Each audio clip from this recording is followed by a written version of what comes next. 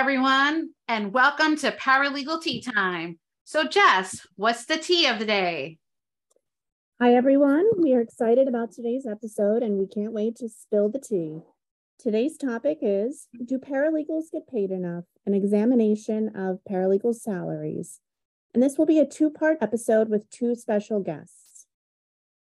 Yes, Jessica, please introduce our special guest who will discuss today's topic with us.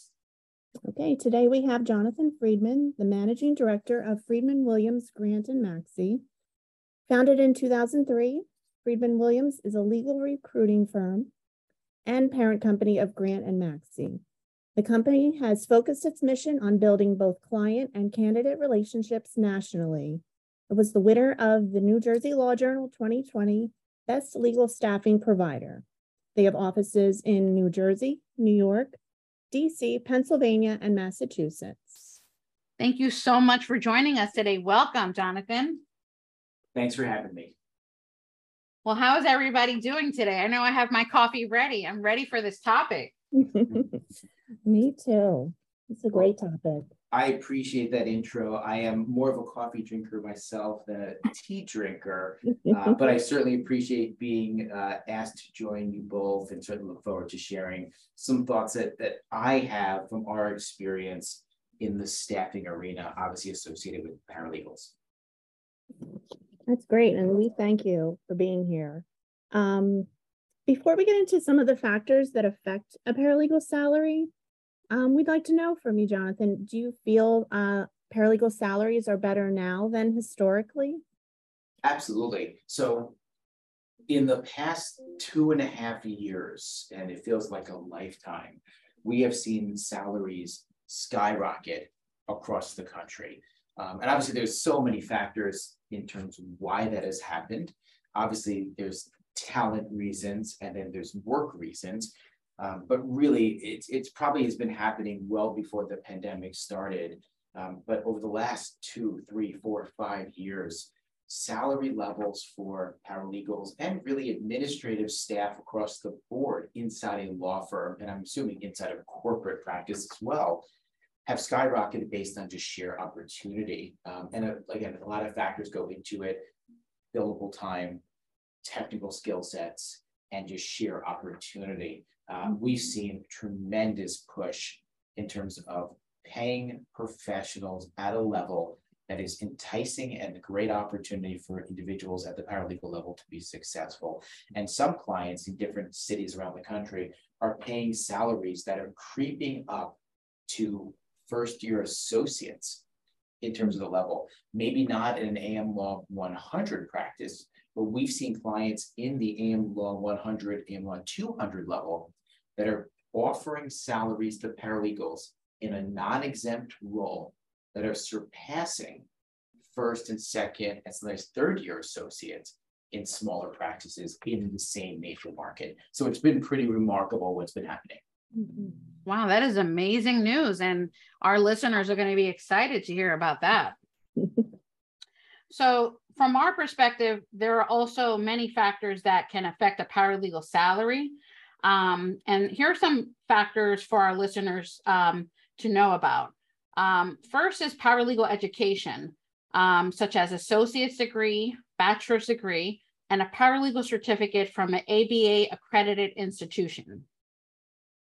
Right. And then we have the Certified Paralegal CP title, which is obtained by taking a series of examinations.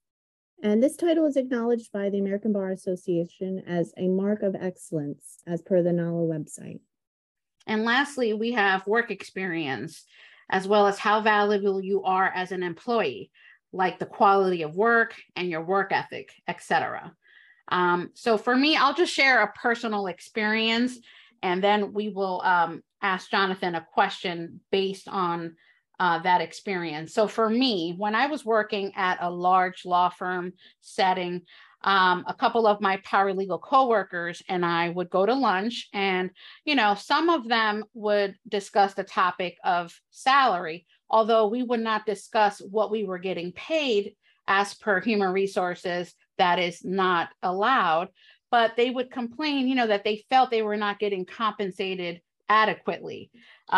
of course, the paralegals were in different areas of law. Some were litigation, some were family law, some were, personal injury, etc. But I happened to be in trust and estates. And for me, when those types of conversations were taking place, I would kind of stay a little quiet, because for me, I actually was happy with my compensation. I would say back then, trust and estates was more of a specialized area of law, and there wasn't too many trust and estates paralegals in the field doing what I was doing. So law firms were really, paying well for a qualified trust and estates paralegal. So that was my experience. I feel like specialized areas of law and that special niche, law firms are willing to compensate paralegals really well. So that was my personal experience back when I was working in the large law firms. Right. So Jonathan, is it true that a more specialized area, paralegals in those areas would be offered a higher salary? And I mean, if so, do you encourage paralegals to pursue certain areas that would be more lucrative? Sure. So great question. And also a tricky answer for a couple different reasons.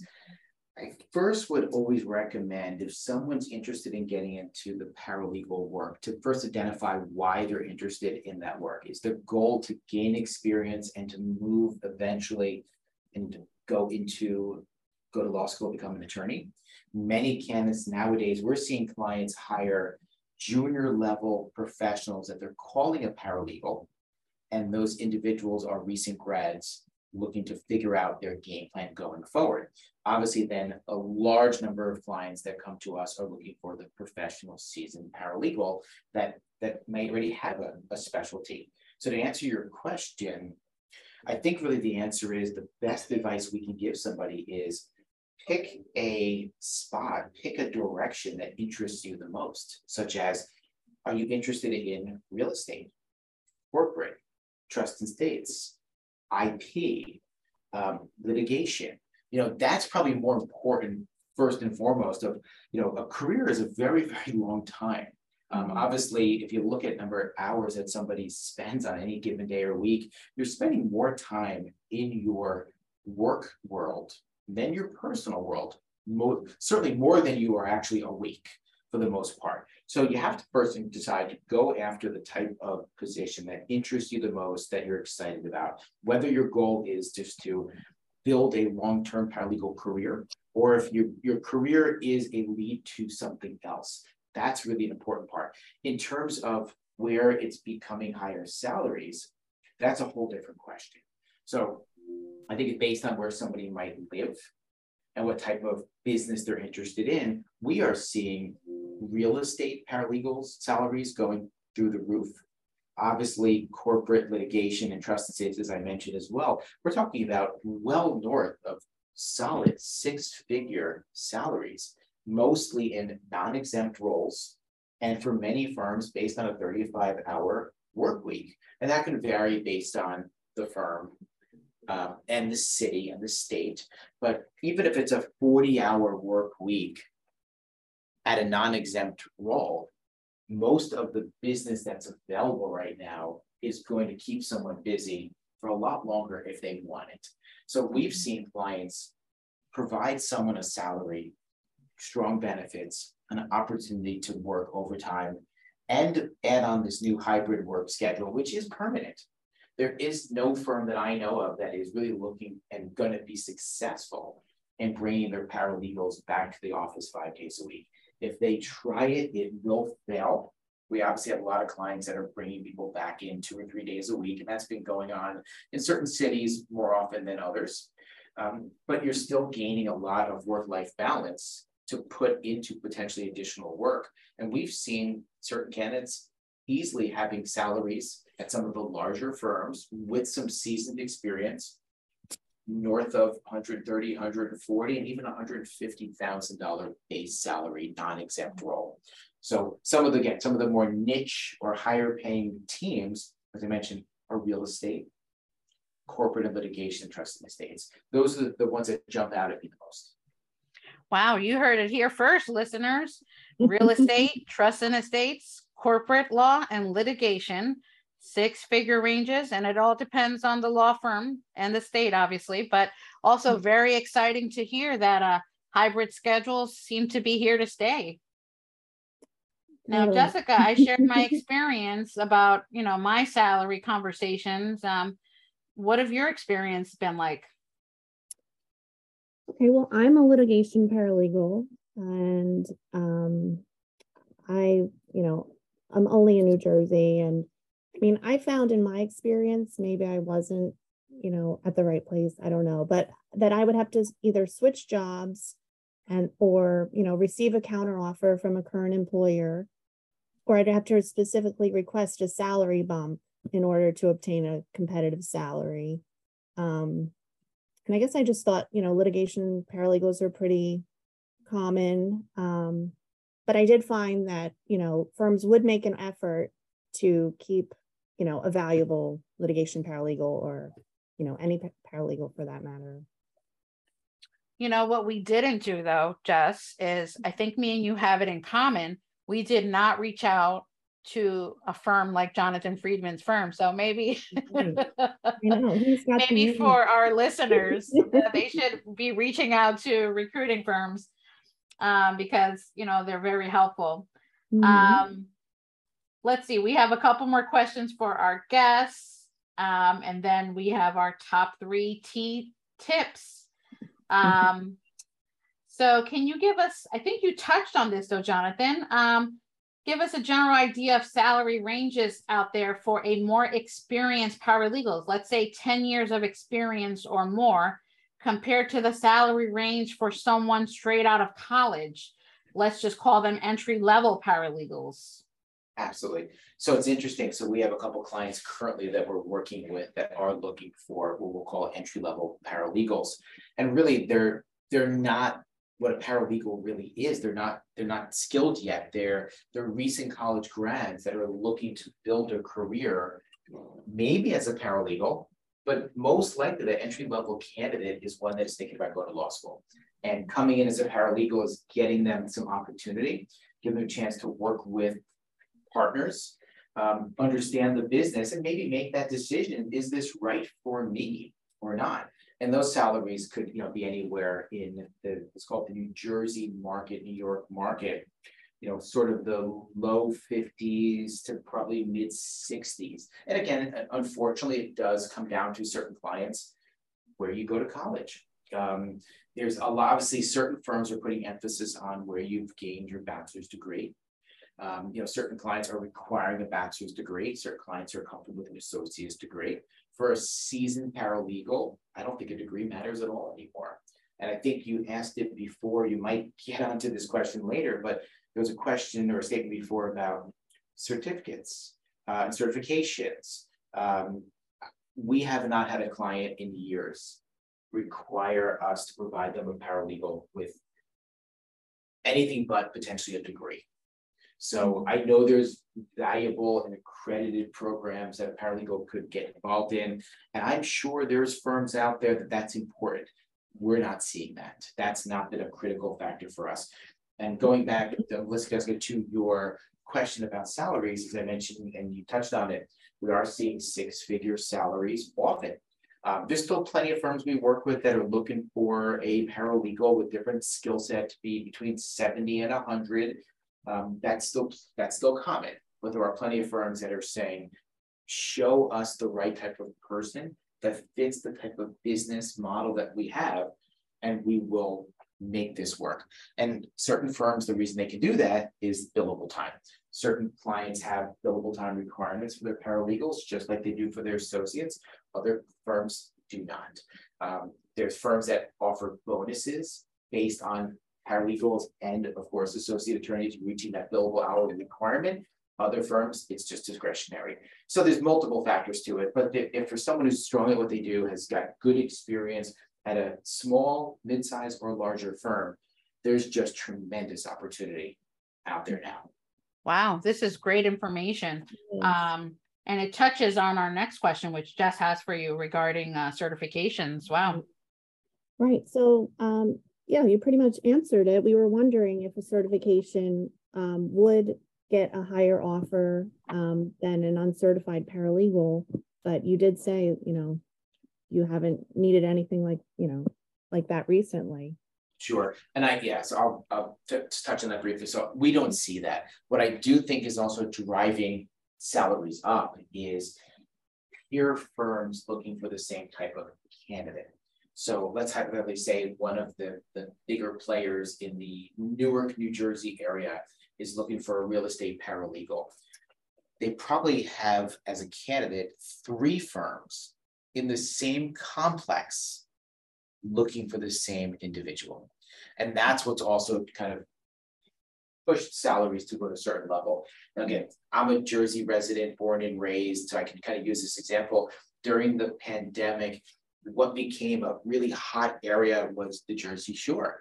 A lot of individuals that lived even in New York City were looking to relocate, change their way of life. There's only so much real estate that was available, properties that were available to rent or to buy in the summer of 2020. And what was happening was all the population that was not in that world that were realizing they don't need to work in Manhattan or in Newark or any city, anywhere on the East Coast. People have been developing this work from life type of structure. Real estate values went through the roof, and not just Jersey Shore, but anywhere really throughout the move further away from the city. Less inventory, more buyers simply drive price. That's the same thing happening with talent over the last couple of years. It was very apparent in 2021. It's still been apparent in 2022. I'm curious if it's going to die a little bit down in 2023, but it's still there. We have seen candidates that have just a couple years experience in other areas of administrative support achieving salary levels that are very kind of head scratching. But when 3 firms are courting the same person, that candidate's completely in control and the employer is sort of 5, 10, 15%, maybe 20%, paying more than they ever expected to pay for this position. And it does cause some internal political and politic issues of salary between a seasoned professional and someone new coming into the team, where the person new with less experience is expected to be paid at a higher level than someone who's been proven over time. So it's a unique situation right now, and salaries continuously rise. I don't see salaries dipping anytime super quick, but I expect it will change a little bit over the next couple of years. Wow, this is great information. We were going to ask about how the salaries have changed in pandemic and now with inflation, but I think, you've given a pretty great idea of the changes. Mm-hmm. So I think you've covered, that part of it. And, I think this is very valuable information for our listeners. We're so grateful to, have all of this, information on salaries. Mm-hmm. So we'll go into the next question. So what would you say would be the best salary in obtaining an increase for a paralegal who thinks they deserve a salary bump? Also, great question. I think the biggest factor in deciding how to approach your current organization is having facts that come your way. Obviously, there's a couple ways to do that. For one, it is, what's my value in the marketplace? Obviously there's the strategy of someone's interviewing for a new job, gets an opportunity, and then takes that to their current organization and says, see, I'm more valuable to someone else than I am to you. That's not the right strategy. And it happens in professional sports. It's very common in professional sports. And in the real world, the problem that you face when you go that route is you've just showed your current organization my loyalty is really not to you. I've decided to put myself out there. I'm speaking to other people. They're telling me how wonderful I am. They're offering me 15, 20, 30% above my current salary. Will you match that? I would highly recommend a candidate does not go that route, because what you've just done is showed your current organization that I probably am going to leave. And the better approach really is have those conversations up front. Discuss that you know your value is probably higher than your current compensation is today. You have information most likely of how many hours are you billing if you're a billable paralegal? How many hours are you working in general? What is this typical salary increase you have received over the last couple of years? What is your last 2, 3, 4 bonuses you've received? You probably have friends in the industry where you have discussions, maybe not hardcore exactly what they're earning, but you have a rough idea as a candidate that your peers, your friends are probably earning more. And I think the best scenario someone can do is sit down with the proper people and say, I want to be here. I enjoy the work that I do. I enjoy the people I work with as well. If there's flexibility in a schedule, whether you're working a couple of days a week from home and coming in a few days a week, whatever scenario is best for you, life has some twists. Families have some changes.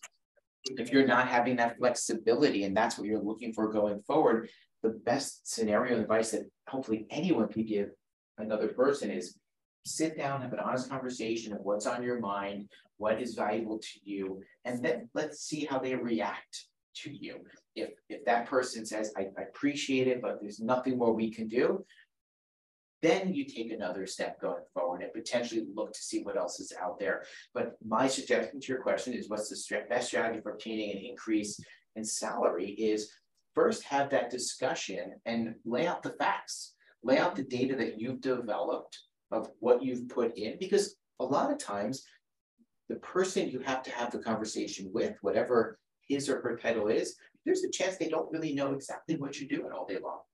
Because one, they may not be seeing you on an everyday basis, but they also may not fully understand how much work you're putting in if you're a non-billable paralegal. So the first piece is lay out the facts, give the information that is valuable to them, and let them know that you're concerned that you're not being paid fairly with everything happening in life around us. So that would be my suggestion. Absolutely. That is great advice. I mean, I think everyone should outline what they have contributed and why they deserve the bump, and it's important, obviously, to outline the billable hours that they are billing, because that is how the firm gets paid. Absolutely. Very important. Here's a very interesting question. And this actually did happen to me one time during an interview many, many years ago. If a paralegal is asked in an interview why his or her salary requirement is too high, what should they reply to the person interviewing them? In other words, if they say your salary requirement is a bit too high, how should they respond? Well, that's obviously an individual, very unique individual situation of that person is probably going to get caught off guard with that question. And I think the most important part is that person first needs to have confidence in themselves, their ability to communicate and answer that, which is not an easy situation because you probably don't see it coming. But a lot has to do with, everyone is valued differently by different people, different organizations. And if someone is sitting, and let's hypothetically say they're in front of a director of HR, and that person says to this paralegal candidate, you're great, but I think you're looking for a salary level that we can't go there. Why do you feel you're worth that dollar amount? A lot has to do with, one, proving your case, selling yourself, communicating properly, and sharing with that individual who's asking you the question, because I am good at what I do. And that's not a cocky answer, that's a confident answer. I am polished and professional. I'm going to give a lot to the firm of myself. And if you're in a billable role, you can pretty much figure out if you are billable at, I'm going to make this up, 1,500 hours, 1,700 hours a year. Well, you probably can easily figure out what the firm is charging for your services at a billable hour rate. And that's very easy to then say, if I'm being billed out at $150 an hour, again, make that number up, and I'm billable at 1,500 hours a year, if I'm good at what I do, I know what I'm worth. And if a firm does not feel you're worth that dollar amount, then it's okay to agree to disagree. And doesn't mean you have to settle for a lower salary. And sometimes candidates are out there searching for a new job to earn a higher living, better living. Other times it's quality of life, opportunity, maybe working with a more strategic partner. But at the end of the day, no one should ever take a position if they don't feel they're being paid fairly based on their experience and their work. That's great advice. I'll let you all in on how I handled it. I basically told them a salary.com research, because I had done research prior to the interview on what salaries for that area were going for. And I said, well, salary.com shows that paralegal, I think it's called paralegal 3 or 4. They categorize it based on numbers of years of experience. And I said, the salary ranges should be between X and Y. And that is why I feel I deserve that amount. So that's how I answered it, but I definitely was not prepared to hear that. Right. And there's also a value of, surveys mean something. I'm not the biggest fan of surveys because I think sometimes the time they're produced, the data is from 6 or 12 months prior. So I have clients now that will constantly tell me in the last 2 years, our surveys tell us X. And a lot of times when I really challenge them on, well, when is the data from? And then they research their actual surveys and they realize the data is from 10 months ago, compiling data to produce the survey. The answer is, or this, especially when this was in 2020 or 2021, we were talking about a different universe a year ago. So data is great if it's real data. That's what we try to provide to clients, which are, if you want to understand what real estate paralegals are earning, well, we could give you a summary of 5, 10, 20 candidates that either we've worked with or we placed and give you those salary ranges, because we have real data. We have real data what someone's earning, and obviously different states and different jurisdictions allow us to not ask some direct questions. But the value of what we do in the industry is we do gather the data. We do get the information that we need to provide good information to our customers. So if a client said to me, what is the average salary of a good, strong real estate paralegal, the answer I give back is never someone with 7 years of experience is valued at X.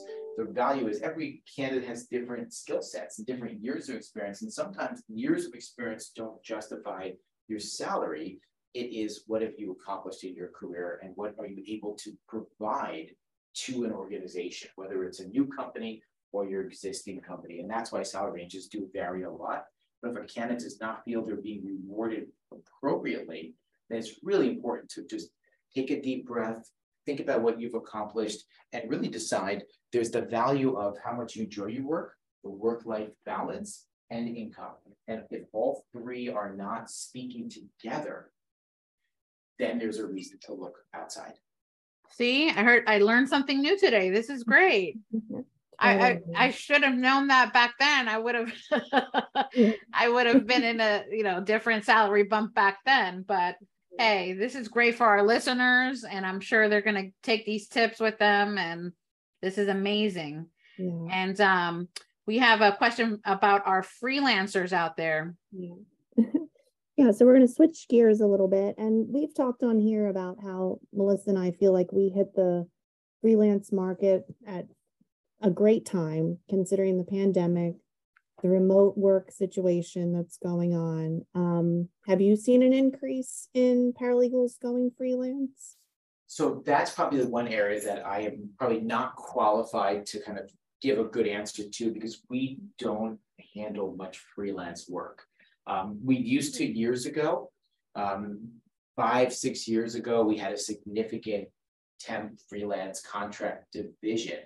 We sort of have moved away from that really due to the pandemic. And that's I think a lot of candidates are not doing, Melissa, Jessica, what you have done is stepped away from possibly a full-time in-house position to sort of be your own boss and work as a freelancer and maybe spread your time between a couple of companies or take on a 6-month or 12-month project and then move on to something else. What we found is the type of candidate that's available for freelance work or contract or temp work is available because they're not working full-time now somewhere else.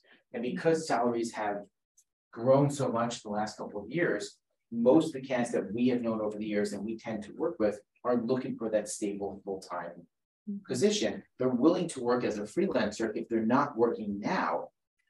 But the problem we face is, and we're super vocal with our clients, is if you hire this made-up Michael Smith freelancer, there's a good chance they're only going to stay with you until someone offers them a full-time job.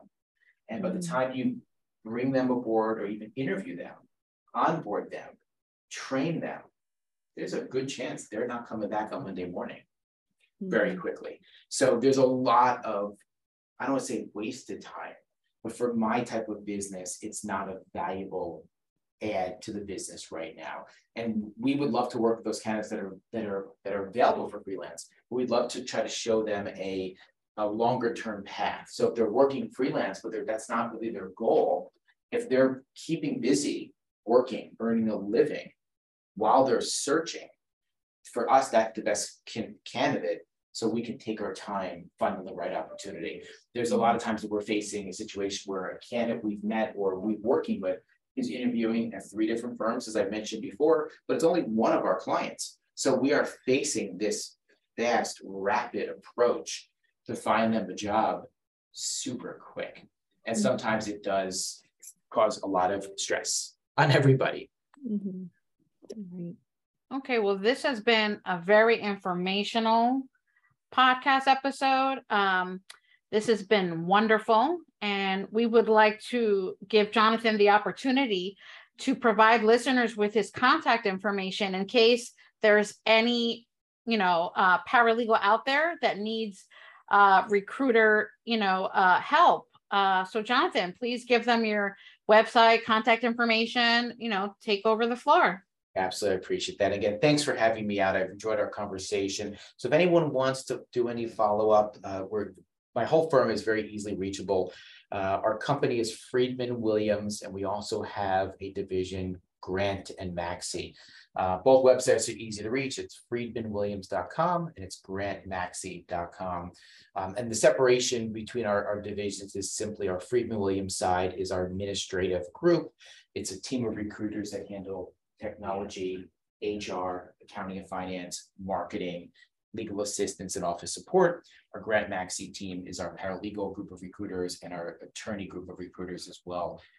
We are headquartered in Freehold, New Jersey, although we have staff that does live all around the country. Like most firms, we are a very, very hybrid / almost remote business at this point. I have about 30 people that work for our company. Everyone in some form is a recruiter, and everyone has this specialty and a focus. So if you go to our website, you'll easily see our staff members. You're welcome to reach out to me over the phone or via email, and I will direct you to the right individual to help or assist. And hopefully we can all keep in touch as we go through this crazy year in life and period in time and head into the new year in a really, really good place for everybody. All right. Thank you, Jonathan. And at the end of each episode, we'd like to talk about what favorite tea we are drinking or sampling, since we are a paralegal tea time. I know you said you're a coffee drinker, but do you have any sort of tea you would like to, shout out? Sure. Yeah. So I definitely should start by saying I'm a coffee drinker, but when I'm not feeling well, without a doubt, tea is the beverage to go to. But I'm a simple tea drinker, like straightforward, Lipton, lemon, simple, just to soothe the throat and kind of natural healing along the way with a nice little drop of honey dropped in there as well. So I'm not a sophisticated tea drinker, although I know for many people that I surround myself with, family and friends, I am maybe a minority when it comes to understanding the value of tea from a health standpoint as well. But I do like a good green tea every once in a while, and or a simple Lipton tea. That sounds great. Finally, before we go, we like to leave our listeners with the top 3 tips called Today's Tea.